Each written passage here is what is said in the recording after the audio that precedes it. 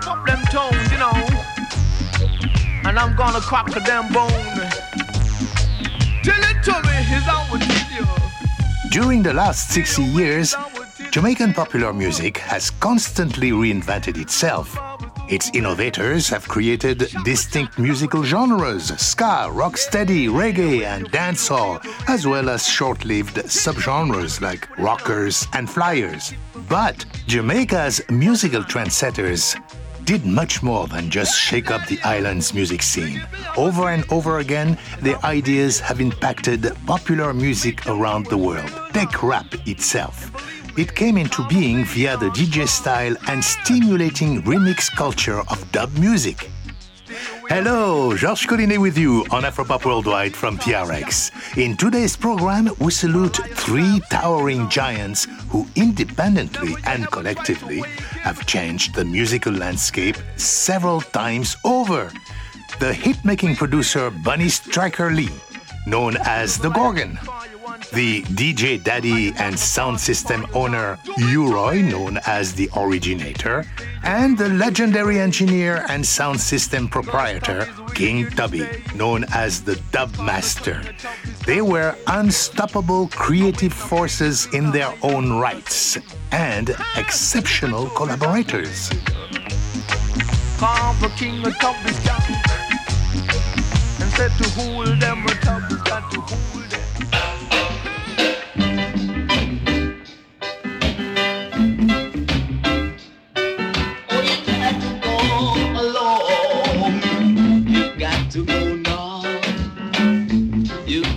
Go to music field. No, we got to go to music field. The song we are hearing now is Roy Shirley's Rocksteady Gem, Music Field, a beautiful number and a sizable hit recorded at Bunny Lee's first session.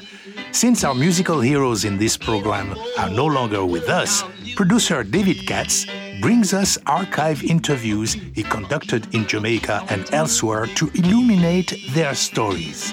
Of mixed African, Irish, and Chinese heritage, Edward O'Sullivan Lee was born in 1941 and raised in the West Kingston ghetto of Greenwich Farm. The son of a shoemaker, he was the first of 10 children, though 4 of his siblings died in their infancy. Such was the harshness of their impoverished circumstances. Beginning his working life selling car parts at a Kingston garage, Lee was a popular dancer who developed a sideline as a record plugger for Jamaica's leading music producers in the mid-1960s, helping their work gain exposure on the weekly teenage dance party show on radio station JBC, which is why Duke Reid gave him a free session at his Treasure Isle recording studio. When I started doing my thing in 1967, but because I was a plugger for Joe Gibson, Coxon, and Kenlock, call him Calton, and Duke. That's how Duke they give me the studio time. That's how I started on. When the record them come out, I used to collect record from Duke Reid, Coxon, and Leslie Kong, and carry them at the radio station and get them plugged. So, we had the teenage dance party and we vote a hit or a miss. If it's a hit, take your friend them to vote for this one and it get power play right through the week till it catch on. You understand?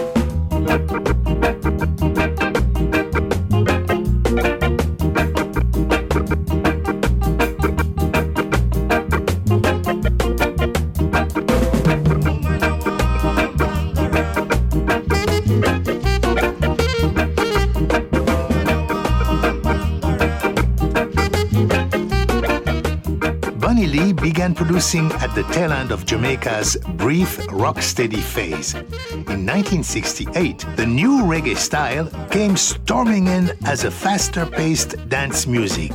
Bunny produced Stranger Call and Lester Sterling's Bangarang. He said the organ shuffle defined it as the first reggae record.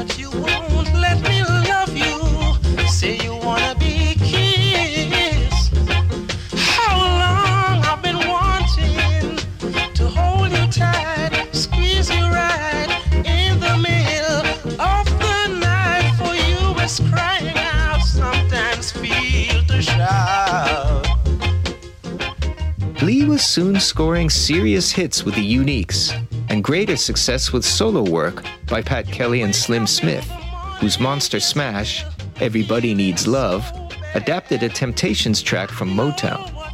These early hits were boosted by Lee's weekly radio show, sponsored by Vincent Chin of Randy's Records. Here comes Rolling Soul with 1,000 tons of megaton. Hoop mommy and reggae now. Take it for daddy.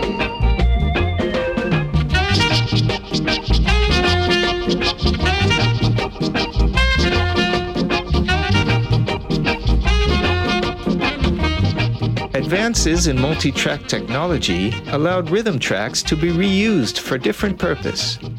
The so-called version phenomenon began when the vocals of a previous recording were removed to make way for an overdubbed organ or saxophone. You can hear it on Roland Alfonso's version of Everybody Needs Love, titled 1,000 Tons of Megaton.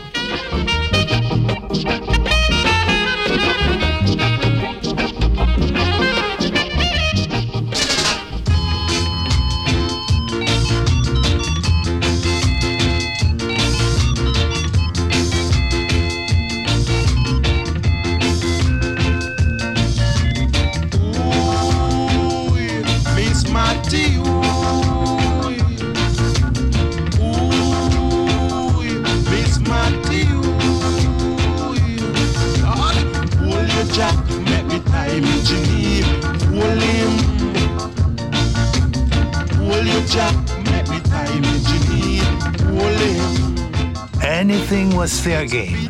Bunny even reused the rhythm from Hold You Jack by his brother-in-law Derek Morgan for Max Romeo's risque Wet Dream.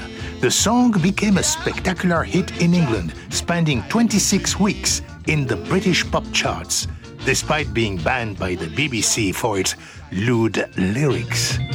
Every night me go to sleep, me have wet dream. Every night me go to sleep, me have wet dream. Lie down, girl, make it push it up, lie down. Lie down, girl, make me push it up.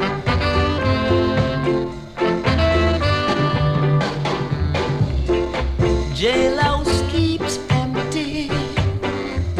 Rudy gets healthy. Button sticks get shorter.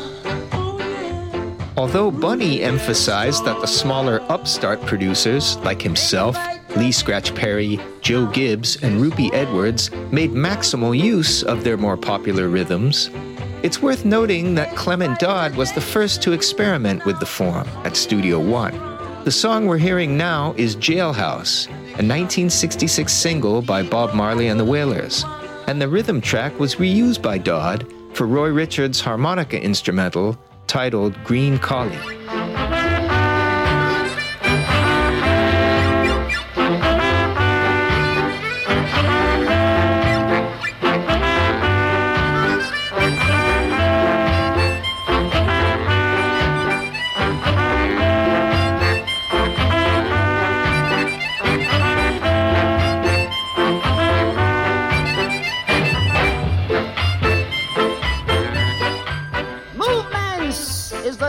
Of my thing, and you can't tell me who to suck it to. Good God! Black and black I stand, proud I am. So I've got to give to the whole nation and the black generation. Yeah. Meanwhile, a few select DJs who had been making an impact on sound systems were also beginning to appear on records. In the evolving Jamaican sound system culture of the 50s and 60s, the selectors who put records on the turntable began making jive-talking wisecracks between discs, alleviating dead airtime with thrilling rhymes and improvised promotional jingles for upcoming events. Count Machuki was the pioneer of the form, who based his delivery on the hepcat slang of African-American radio announcers, such as the mayor of Harlem, Dr. Jive, New Orleans' Dr. Daddy-O, and perhaps most importantly, Jocko Henderson, the ace from outer space. I play for my man called Gibbs Way. Each and every musical day. And in addition to drawing on the artistry of such Black American hepcats, Machuki and peers like Sir Lord Comic, King Stitt, and Cool Sticky also began spicing up records with their wordless vocal peps. They were using their mouths in a percussive fashion, in a distinctly Jamaican manner, predating the beatbox craze that later became a key component of hip-hop culture. Here's an example that comes at the opening of the Skatalites' Guns of Navarone.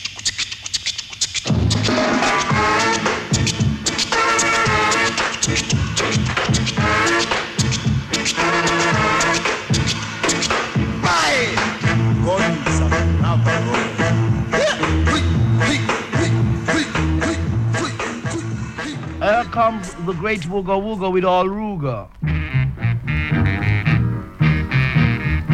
Now that you've hit the scene, you got to be real keen and be no jolly bean. So Lord Comic comes to be spinning real clean from his record machine. But many of the early Jamaican DJ records were not particularly integrated. The DJs merely delivered their rhymes in an incidental fashion, just as they did with sound systems. That is, until U-Roy came to prominence in the late 1960s with a far more fluid style. The gift of God is eternal life. And because you don't have no sense, that's why you deal with violence.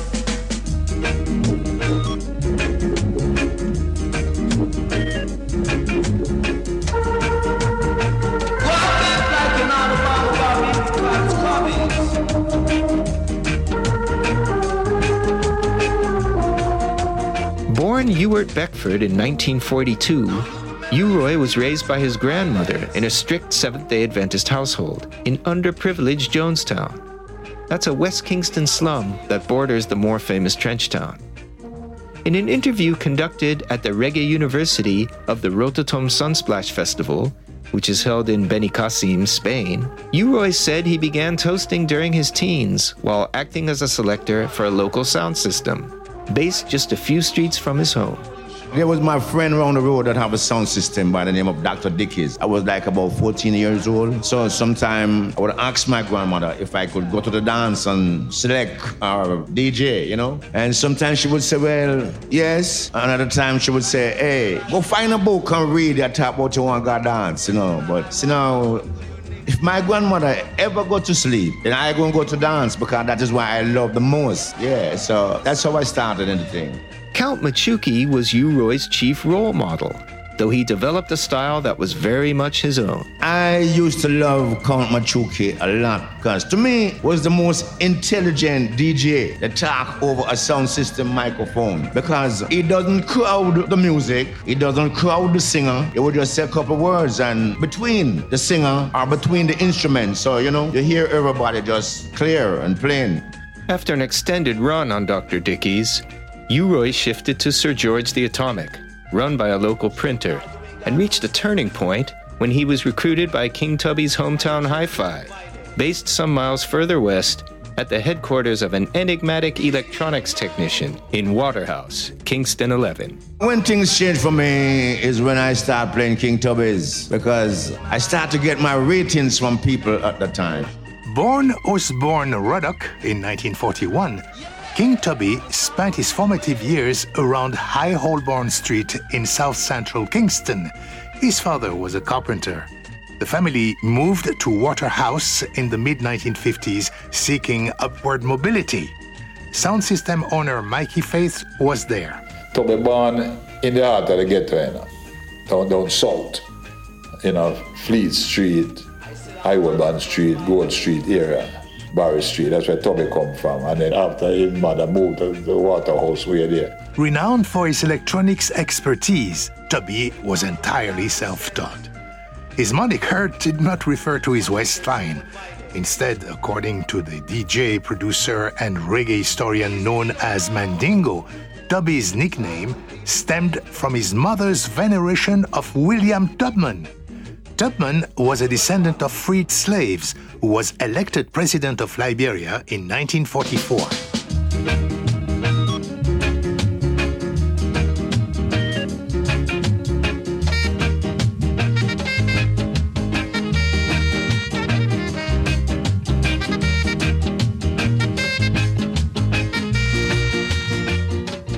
The producer and sound system owner King Jammy was mentored by Tubby in his youth. He says that U-Roy was reluctant to make the switch to Tubby's camp. King Tubby's hometown hi-fi. That was the original name. First time, we didn't have any prominent DJs like we didn't name. But a guy used to select named Skiwi, and another guy used to do the talking. Then U-Roy came along. Well, at that time, U-Roy didn't have a name as a recording artist. He was popular on the sound system in the western sector of Kingston. And at the time, he was DJing for a sound named Dickies Dynamic. And Tubbies and myself went and checked him and asked him if he can come and DJ the sound. So U-Roy said, check my back, man, So Tubbies is not a man who love up front and things, you know what I mean? So he sent me. I used to ride one of his bikes, like a Honda 50. So we used to go down at Trenchtown and hang out down there, and the whole day be down there with U-Roy, and U-Roy smoke him chalice. We did a talk, and, till one day U-Roy said, we could go check him out. You know what I mean? I tore him on the bike, and we went up to Tubby's, and them talk, and U-Roy decided to go on his own.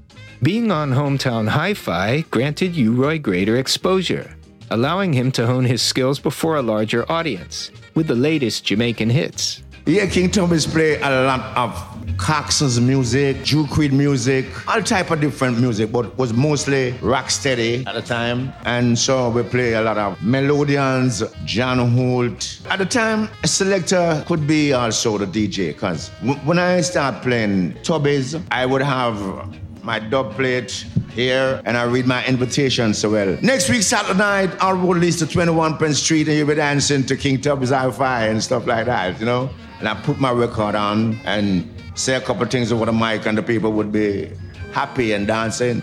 Jammy says U-Roy's style was greatly different to that of his predecessors. Yeah, U-Roy was a different type of DJ from Machuki. Machuki was like a talker. Periodically, he would come in and sell like a thing and break again and wooga, great wooga without sugar. We got going there and stop. But U-Roy used to just introduce the thing and just DJ right through.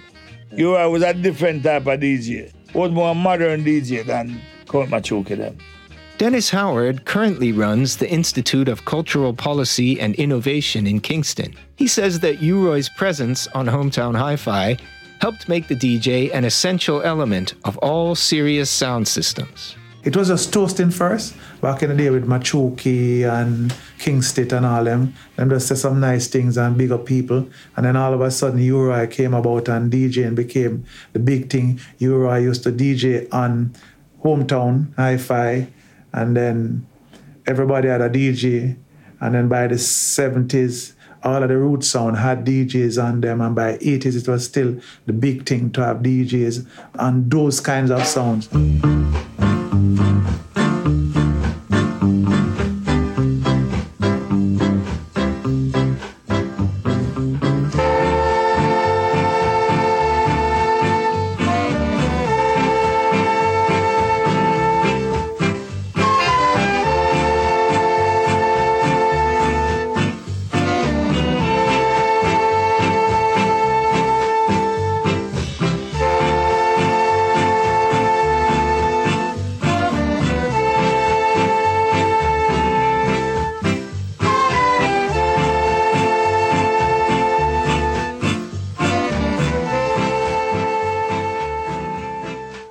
Because he often serviced the machines at top recording studios, including Duke Reid's Treasure Isle and Clement Dodd's Studio One, Tubby had access to exclusive mixes, which he cut on acetates or dub plates to help give his sound system an edge on the competition, as Jammy recalls. In Tubby's days now, it was different.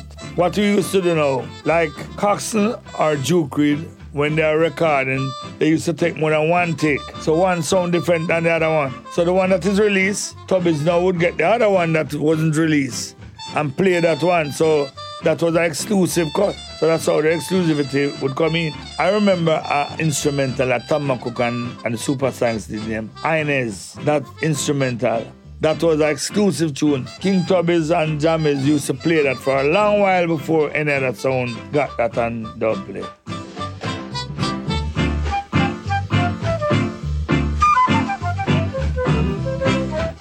Bunny Lee often spoke of a legendary incident that took place one evening at Treasure Isle. He and Tubby were there. The sound system owner, Ruddy Redwood, was getting an acetate cut of a Paragon's track for exclusive use on his sound system.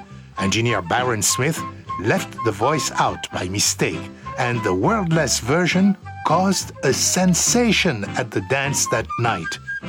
Bunny encouraged Tubby to try something similar on his own acetates, leaving space for U-Roy's toasting, thus sowing seeds for future innovation. Tubby was with me the evening upstairs Joke Reed studio, and I said, Tubbs, see the joke business will go on up a Joke studio, you have to do it, you know. Because I go on, we used to say part two, but we do it little clever now. We start it with the voice and drop out the voice. So people used to say, boy, Tubby's make an amp, we can't drop out the voice. And then you bring in the voice back and drop it out again. We did that. And it worked. But it really Ruddy's from Spanish Town.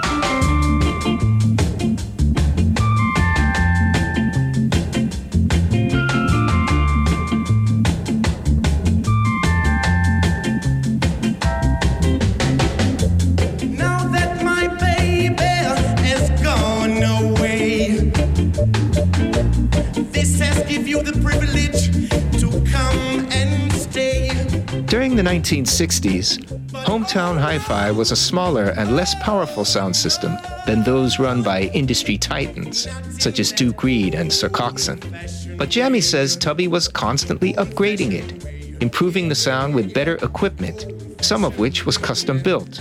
U-Roy's artistry ultimately helped to expand its reach, so much so that aspiring record producers based downtown soon began approaching him to record, beginning with the sometime dental technician, Keith Hudson. It was Keith Hudson with a song named Dynamic Fashion Way, a version of Ken Boothe Old Fashioned Way. Now you're not wonderful, surrounded by these brothers of talent, like the man called Val Bennett on tenor saxophone, along with the man, the great producer, Keith Hudson around. Studio kind of real cloudy, like I say, as I bring back this musical disc called Dynamic Fashion Way, third version of the old-fashioned way. Get in the groove and don't be rude. So brother, you'll be real cool while I spin musical disc of today. It could be only by special request that I do so. But these songs really didn't get much far because at the time, DJ music was not recognized in my country to no extent.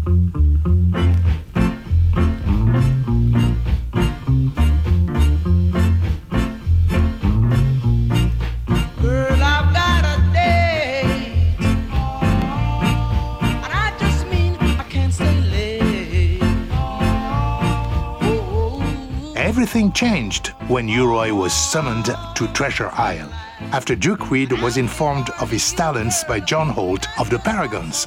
But instead of placing U-Roy on current tracks, the Duke recorded him on some rock-steady rhythms that were already a few years old. One time, it seems as if John Holt passed by a dance, hear me playing for King Tubby's, hear me talking over this rhythm, and go back to Duke Reed and tell Duke Reed that, hey, I hear this DJ named U.I. playing on King Tubby's. You need to talk to this guy. So Tubby's come to me and tell me, hey, Duke Reed want to talk to you, about some business, But I wasn't a man that really fond of Duke Reed because this man used to have his gun, lot of shots over his shoulder and his shotgun and his pistol around his waist. So I used to think this is a form of intimidation, and I don't like nobody think them can intimidate me, But anyway, I go to Duke Reed and he say what he want to do, We never have no contracts, we never have no real sense of contract at the time, just some verbal agreements. So I did my first two songs for him was Wake the Town and Tell the People, and then This Station Rules the Nation with version. Wake the town and tell the people about the musical disc coming your way.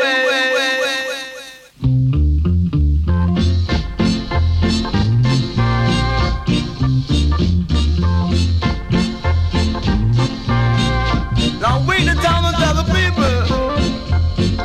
I've got a musical disc and I can't afford to believe. Like a plain musical disc with straight.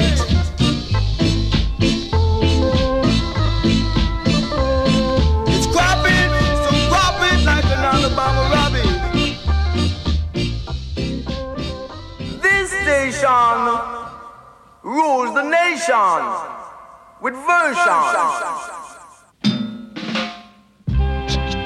So when I do that, I'm in hearing these two songs been playing on the radio. But my knowledge is like, this is just two songs that have been playing on the radio. They're not going to go nowhere, really. But then after some weeks, I hear the two songs become number 1 and number 2 and the top 10. And at that time, for you to have a song at number 1, you have to be selling over 50,000 copies in the country. I'm gonna wear you to the ball tonight. And then a few weeks after that, I did Way to the Ball. And I just Wake the Town at number 2, Rule the Nation at number 3, and Way to the Ball stands 1. And I have number 1, 2, and 3 for 6 weeks. And I have Way to the Ball at number 1 for 12 weeks. This must be a blessing from the Most High, because I never knew something like this could have ever happened, you know? And until this day, I'm still surprised. By utilizing a fluid toasting style that was far more interactive, his lyrics answering the original vocals that were dropping in and out of the mix, U-Roy transformed the role of the DJ from an incidental figure on sound systems to a recording and performing artist whose rhymes were as important as that of any singer, yielding his moniker, The Originator. And with hit-making toasters such as Dennis Al Capone, Big Youth, I-Roy, Dillinger, and Trinity all drawing from his blueprint in the years to follow, as well as Shabba Ranks, Shaggy, and Sean Paul, U-Roy spearheaded a DJ insurgency in Jamaica and ultimately paved the way for the advent of rap in America, once the pioneering disc jockey, Kool Herc, adapted elements of Jamaican sound system culture for Black American audiences in the Bronx, as the producer and singer Derek Harriott suggests. A lot of things derive from a lot of the DJs, and not meaning just a man who spin a disc, but he would do what America call rap, which is similar, you know. A man that inspired a lot of people, but definitely U-Roy. Coming up, a dub revolution at King Tubby's studio with helping hands from The Gorgon and The Originator. Visit afropop.org to see our playlist for this show. I'm Georges Collinet, and you're listening to Afropop Worldwide from PRX. Music is my occupation, so I'm Papa Station out on vacation to let you know where you've been tuning to the station of a nation.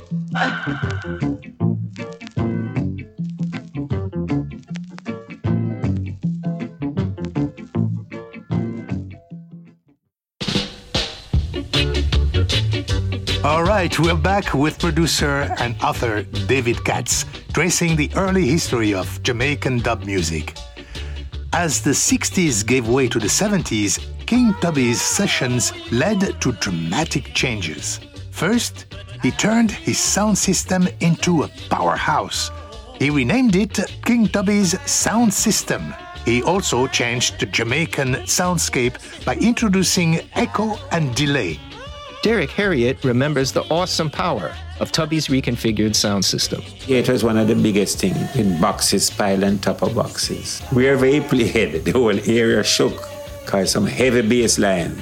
He was just one of the best. Dennis Howard agrees that Tubby's sound was unparalleled and says it was partly due to his engineering skills. So, all right, let's start with the most important person at the long run, which is the engineer. Because if his system don't sound good, you're dead. People will tell you to lock it off.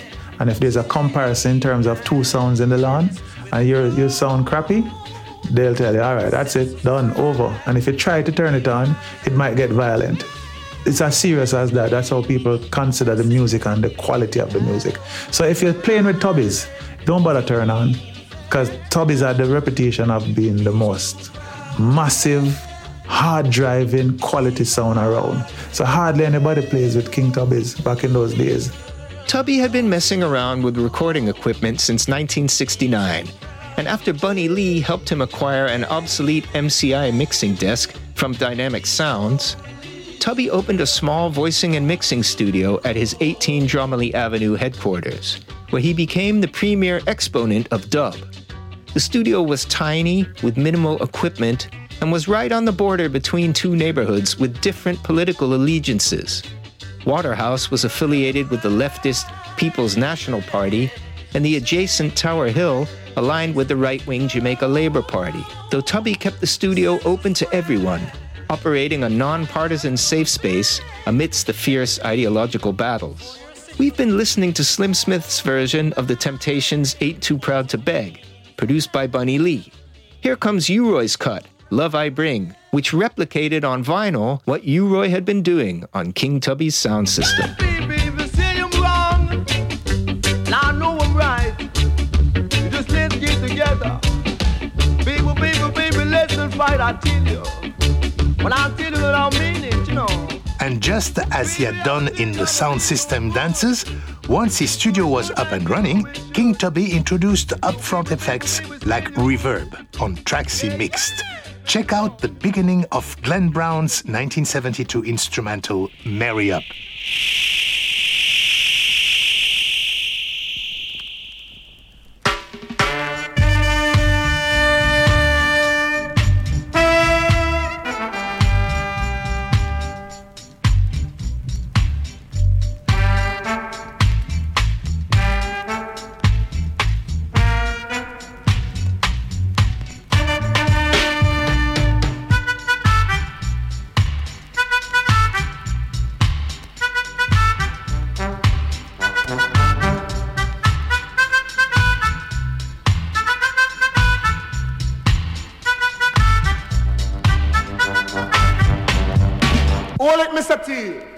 This data can't keep up to this rhythm.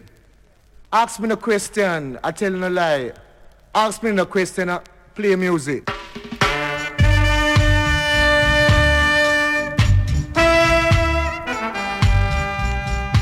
In King Tubby's hands, dub allowed for all manner of playfulness, and such was the recognition of his talent that he was soon being credited on 45 B-sides, such as this 1972 cut-up masterpiece, Tubby's in Full Swing. Out of all the stations, this station supply all the popular stations with popular music.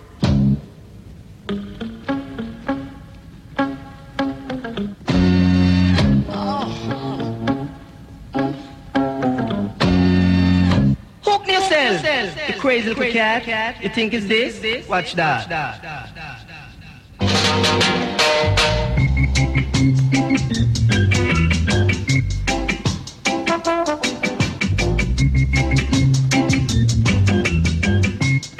In the early 70s, Jamaica's most creative producers were beating a path to King Tubby's door. Before he opened his fabled Black Ark studio in Washington Gardens, Lee Scratch Perry worked closely with Tubby on some of his most striking work, including a ribald record called Bathroom Skank. Turn on the water, Aunt Martha, and dig this musical sculpture coming from King Tubby's headquarters.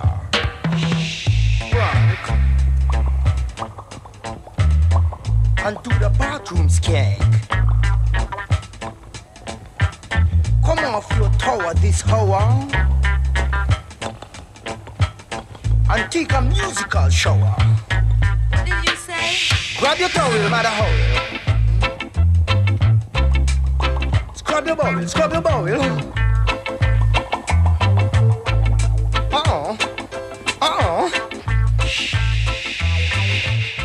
Grab your towel. Spread out and scatter. Music getting hotter. Skank on the wall. Walking things out of control. Dub it. Rub it. Right out. Scrub it like Tim Alabama. Rub it.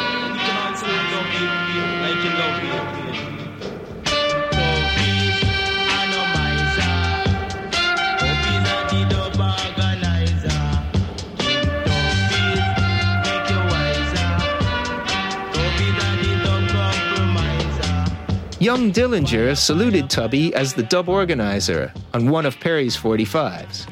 And then, the B-side of Leo Graham's Newsflash, titled Flashing Echo, showed Tubby's mastery of drum and bass, with Echo giving dramatic emphasis to vocal fragments. Take back your power and give me back with flower.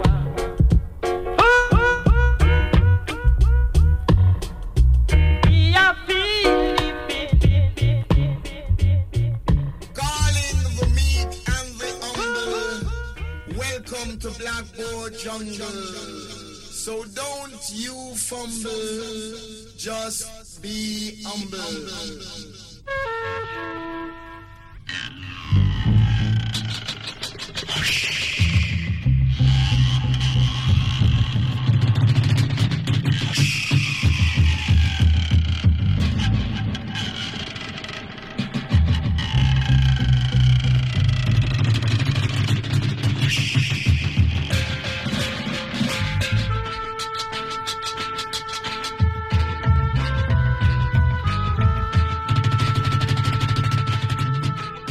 Lee Perry's groundbreaking Blackboard Jungle dub was one of the first dub albums ever released.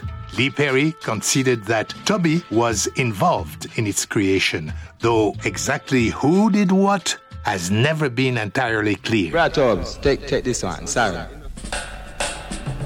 Beware, God is watching you. Beware, God is watching you.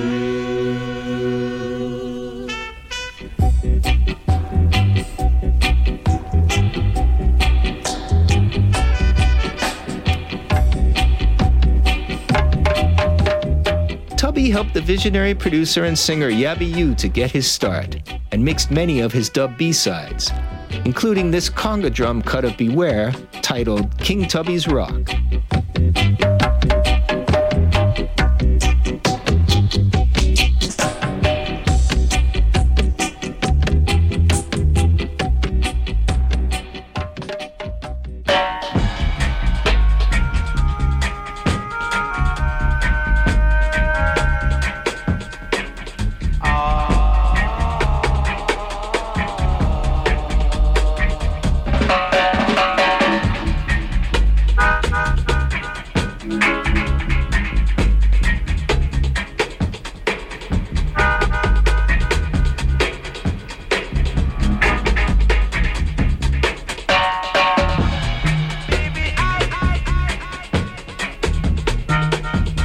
Tubby mixed this stunning dub version of Jacob Miller's Baby, I Love You So for producer Augustus Pablo. He titled it King Tubby Meets the Rockers Uptown. Chris Blackwell, head of Island Records, was so impressed that he released the dub version as the A-side.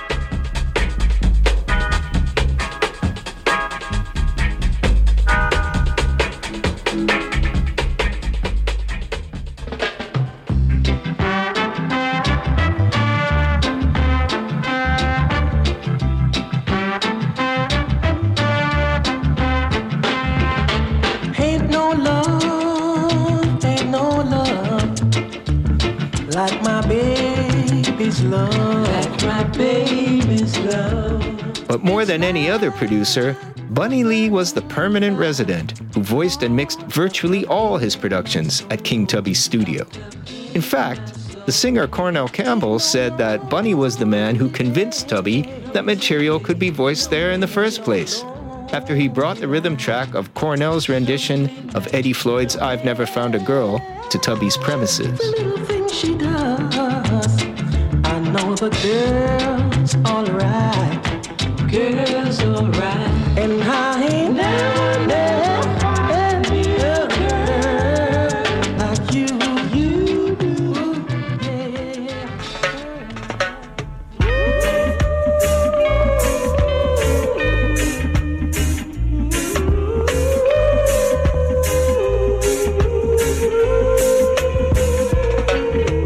Coming from the north, take my face to the south.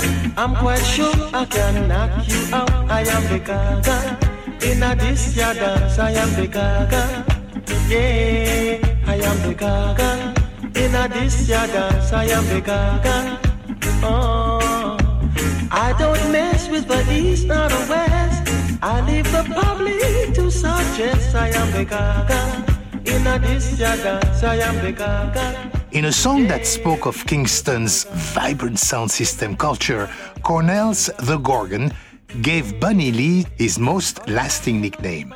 And after that, U-Roy's Gorgon Wise confirmed his closeness to the producer. And by the way, Bunny had arranged U-Roy's first performances in Britain. You're gonna chew them down, or you'll be gone. When I say if you don't believe, check on Mr. Bongon. In a this ya dance, you'll be gone. Play down a Greenwich Farm, you'll be gone.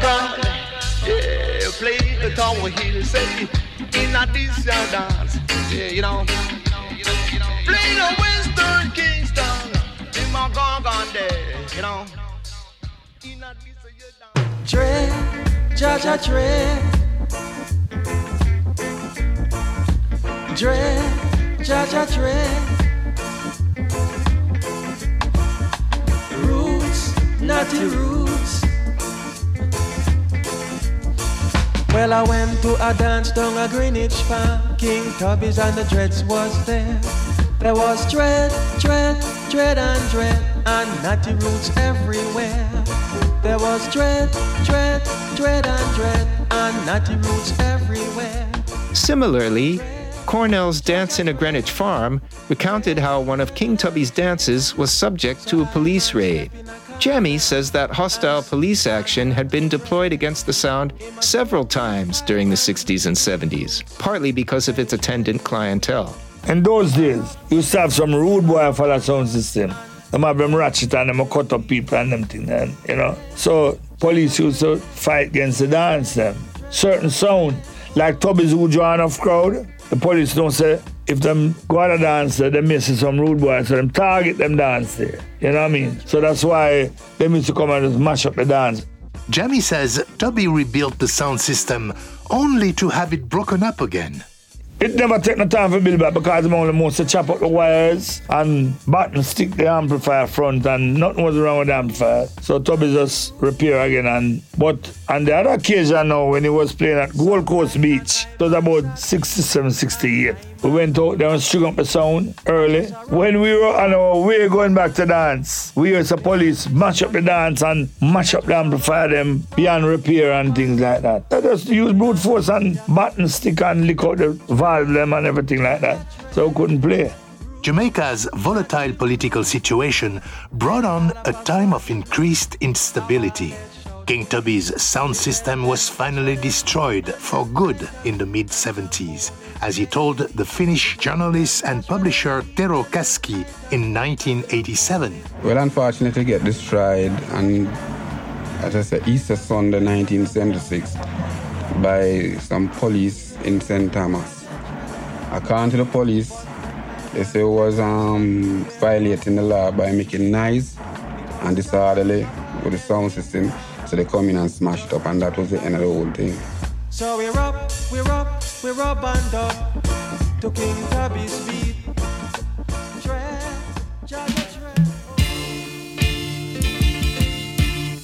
Referential society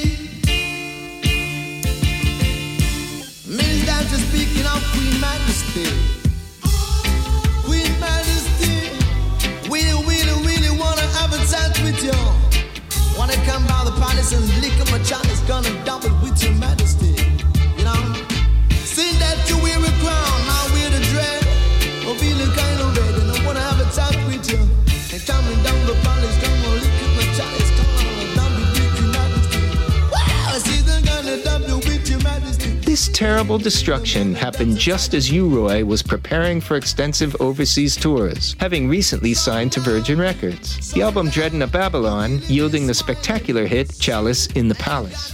Richard Branson of Virgin Records. He come to Jamaica, he come to my house. So I did Dreading of Babylon and Not a Rebel, my first 2 albums for them. I have to big up Virgin Records because they made me really be known worldwide, all over Africa, all over Europe and stuff like that. So I give them their props for that, yes. And I have no idea that today I would be here talking to you about this or seeing so much young people in my audience.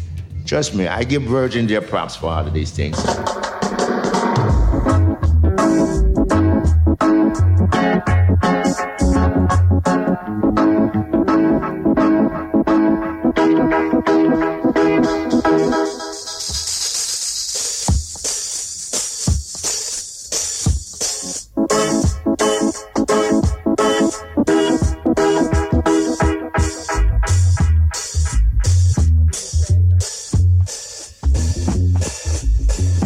By then, Tubby was widely acknowledged as the dub master for his artistry at the mixing desk. Many of his best dubs were made with Bunny Lee's rhythms, Tubby manipulating the MCI's high-pass filter as a signature effect.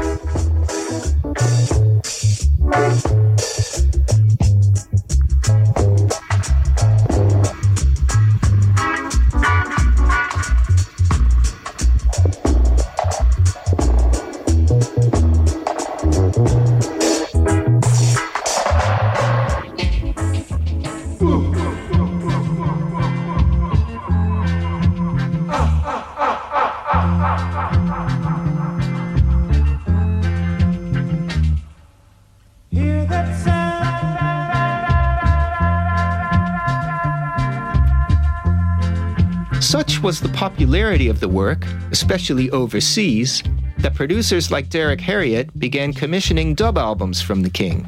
People started to love the dub sound, and King Tubby was a man for that. His mix was what inspired a lot of us. As a matter of fact, I was one of the persons that released the first 2 dub albums, one named Scrubber Dub. Most of those things were mixed at Tubby, and he had more scrub in the dub. But the bass and drum was the main thing, but the dub thing.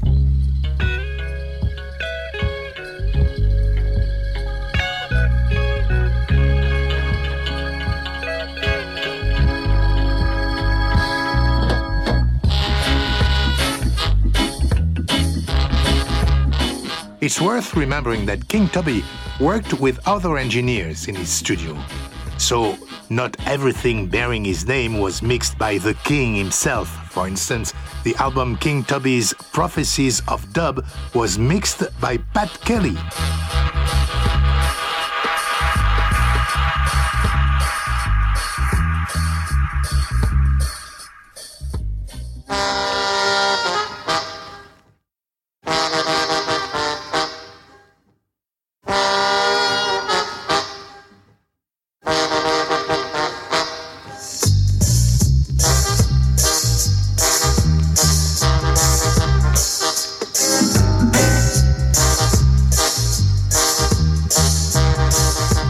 Creation of Dub, also known as King Tubby Meets the Aggravators at Dub Station, was mixed by Philip Smart.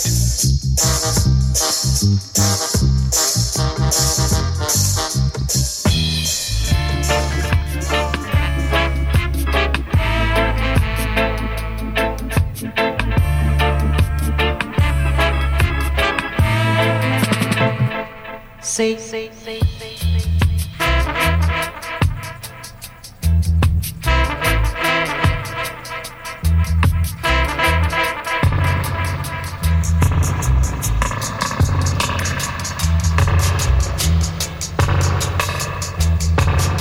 And when Jammy returned from Canada in 1976, he became Tubby's right-hand man, mixing the bulk of the work in the studio and cutting some of the hardest dubs to the end of the decade.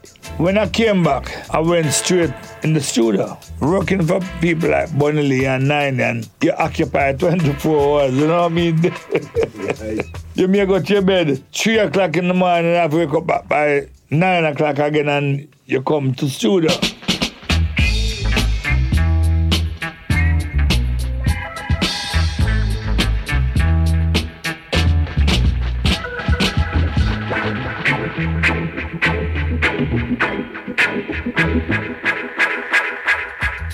Tubby did not abandon dub mixing entirely. According to 90 The Observer, the King mixed the entire Sledgehammer dub album for him in 1977.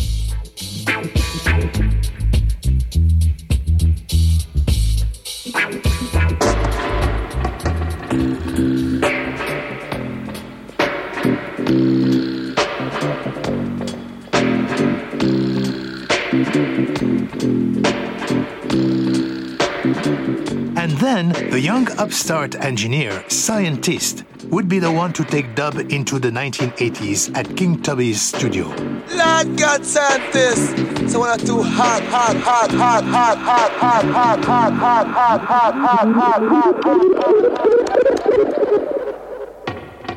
Sure, girl, 5-5 play. But I say, McCartney Brown. But I say, black people, you got to know yourself. Ain't nobody be like a Heineken function. Them lose respect. Take a step, not to dread, take a step. Once his contract with Virgin expired, U-Roy focused on his King Sturgav sound system, which became one of the most highly rated sounds of the 1980s. Say not to dread, now go by no Land Rover. Enough like Tinto, enough like Clover. They lose respect. Take a step, not to dread, Can't say me never did I warn you. Oh Lord, me tell ya. Whoa. No trouble, take your Lord of God. Big shut it, I go feed you.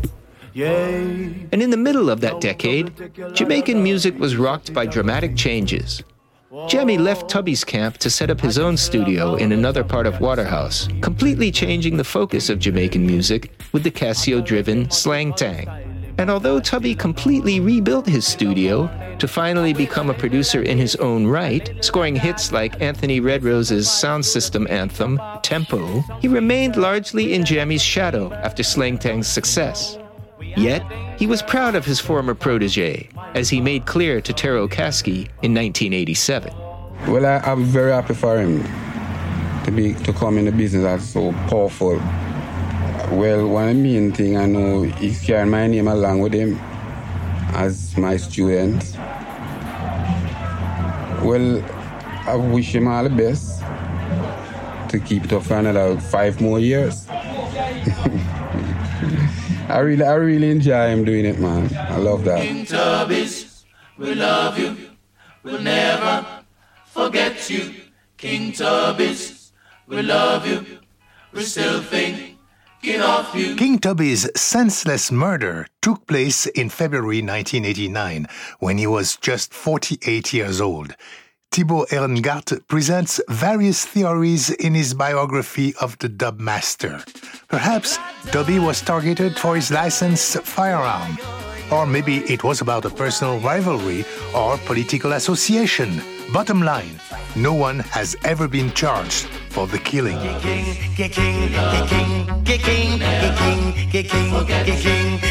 Tubby's, whoa, King Tubby's.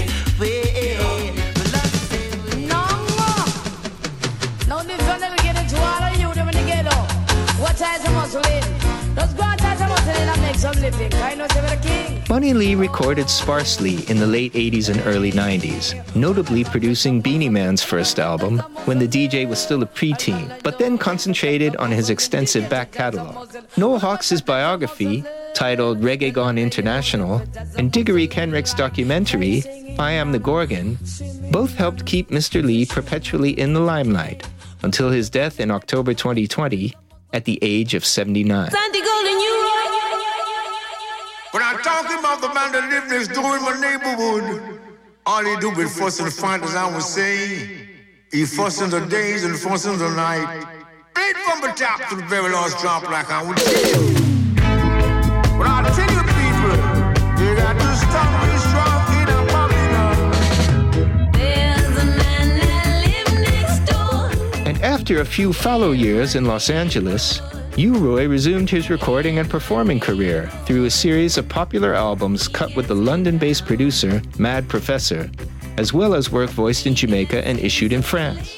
Actively touring and recording right up until the end, his final album, Solid Gold, a set of collaborative duets, was released shortly after he died in February 2021 at the age of 78. Said I was serious, I was. And this a time I'm a Gideon time. Yes, yes, I said you were for mine. But I tell you. And still, the music lives on. The innovations of Bunny Lee, U-Roy, King Tubby, and Lee Scratch Perry, who died at 85 during the production of this program, have influenced and inspired countless developments in other forms, including rap, house, trap, jungle, garage, drum and bass, dubstep, and grime, along with myriad electronic dance music styles. The Gorgon, the originator and the dubmaster, changed popular music forever, and their creativity has given us much to be thankful for. Long may they reign. Funding for Afropop Worldwide comes from the National Endowment for the Arts, which believes a great nation deserves great art, and PRX affiliate stations around the US. And now, more than ever, thank you for supporting your public radio station. Thanks to Pierre Tosi, Pete Lilly, and Ellen Curlings, David's co-host for the U-Roy session at Rototom's Reggae University, to Sabrina Trovant, Artistic Director of Rototom Sunsplash, and to Rafal Conart of Positive Thursdays for audio assistance. Thanks also to Seja Kuva, Pekka Viorinen, and Ray Herford of Small Axe for making available King Tubby's interview with Tero Kaski.